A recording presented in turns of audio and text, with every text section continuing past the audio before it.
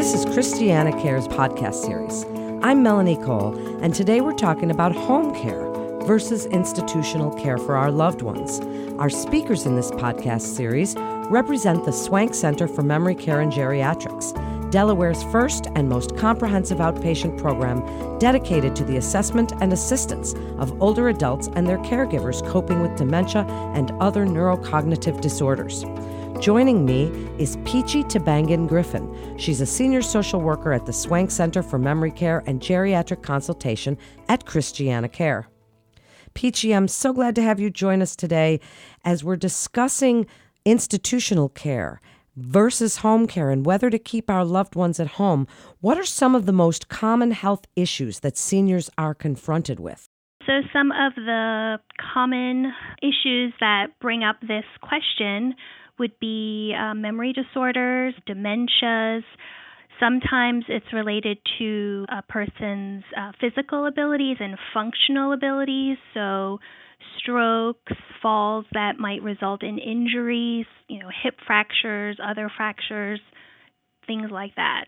Well, one of the things that I find really important, Peachy, and this has just recently happened to me, is the planning for this type of thing. And not everybody thinks about whether they should have long-term care insurance or whether they should have an advance directive, living wills, what they want when they cannot be an independent, living at home person. How important? Tell us about planning and what they need to really think about. I think planning is so important.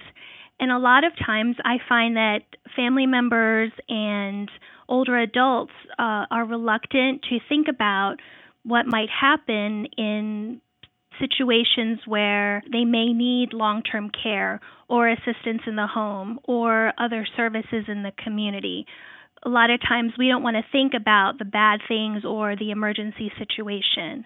But I think that planning is very helpful, even in just knowing the resources that are in the community, or to have an idea or an outline of what I would want care to look like in certain situations. When is it that they should be doing this? Should the loved one be doing this with their family members? Should the family members start the process? When do you advise this starts? I always tell patients and family members that I work with that a good time to start planning is now. Usually it's a good time when you're not in the stressful situation, when your health needs are relatively stable, you're able to think clearly, make your wants and needs known in terms of future care planning. Many times it may be up to a family member or loved one to maybe get that conversation started, and it's definitely a process. It's not something that maybe we're going to sit down at dinner and knock out decisions in a couple of hours. I really do believe it's a process. It takes time to have these conversations, to make thoughtful decisions, to research the options, and to really do what's best for, our loved one, our family members, all who are involved. Well, now comes the million-dollar question, Peachy. How do you go about choosing between home care and an assisted living or a place like the Swank Center? What is it that we're looking for in a center, and what is it that we're looking for in home care? There are a few things that need to be considered when making the decision between having in-home care versus a facility or institutional care. And one of those is going to be the care needs of our loved one. Are these care needs able to be met at home?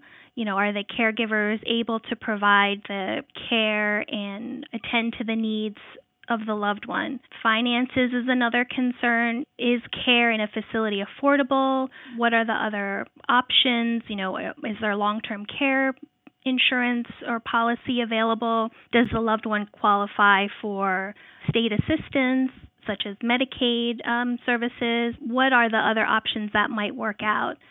And then in looking at facilities, I think, again, in terms of planning, knowing what's available, knowing what the care needs are, and trying to match those with either the caregiver in the home or the appropriate facility in the community.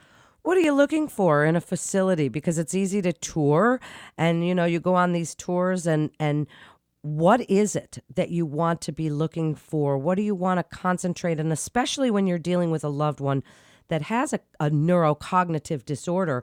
What are the kinds of things that you should really pay attention to? So when you're touring area facilities, you want to use all of your senses.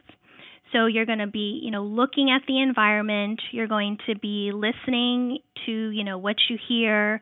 You're going to be using your nose and doing that smell test as well. So you want to be observant to other residents or other people who live in the facility to see, how they are cared for.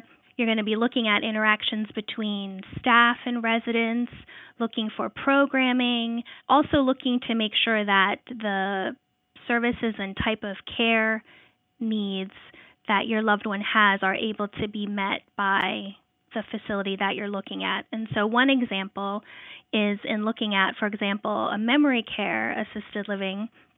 Are the entrances secure? Are there appropriate activities and programs, for your loved one who might have, memory concerns? Well, then tell us about the Swank Center for Memory Care and Geriatrics. Tell us about your team and what listeners can expect if they come there to visit. Our office does memory assessments as well as geriatric assessments for older adults. Our team is an interdisciplinary team, so we have geriatricians, we have a neurologist, physician assistant, nurse practitioner, in addition to social work support.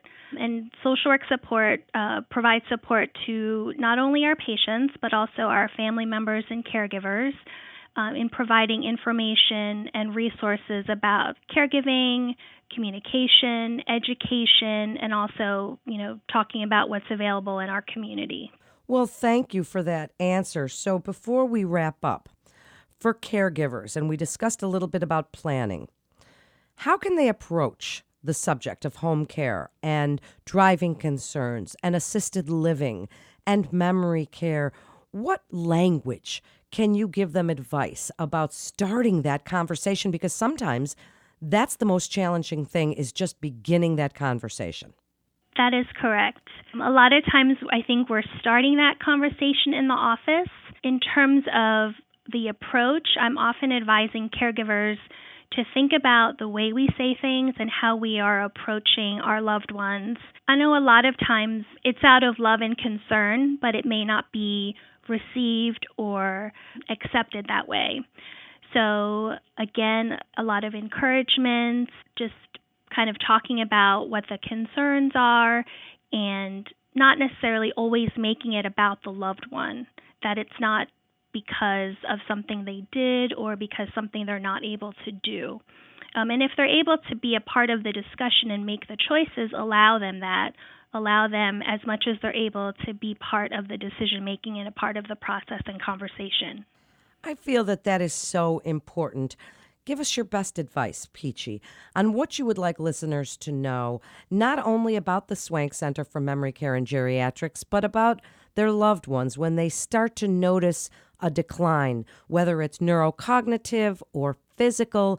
Please tell them your best advice about planning and deciding between that home care and what things cost, convenience, care level, all of these things that they need to consider when they're looking at this. So I think coming to a place like the Swank Center for Memory Care and Geriatric Consultation would be very helpful in starting to get the diagnosis, starting to learn about treatment or care options, talking to social workers or other people in the community who are able to, give information and resources, getting caregiver support. I think that a lot of times family members think that they're managing and doing okay in the home setting. I don't think it's a good idea to wait to get caregiver support until you're to the point of caregiver stress and burnout where you can't do it any longer. I think that caregivers would benefit by thinking about caregiver self-care, caregiver respite sooner rather than later, and getting information about resources and care options so that when the time comes that a change in care may be needed, that you have some information and you're able to move forward. Thank you so much, Peachy, for coming on today and helping us with something that so many families grapple with. It's such important information. That concludes this episode of Christiana Care's podcast series. For an appointment at the Swank Center for Memory Care and Geriatrics, Delaware's first and most comprehensive outpatient program dedicated to the assessment and assistance of older adults and their caregivers coping with dementia and other neurocognitive disorders, please call 302-320-2620 to schedule an evaluation. To learn more about programs and services, please visit christianacare.org to get connected with one of our providers.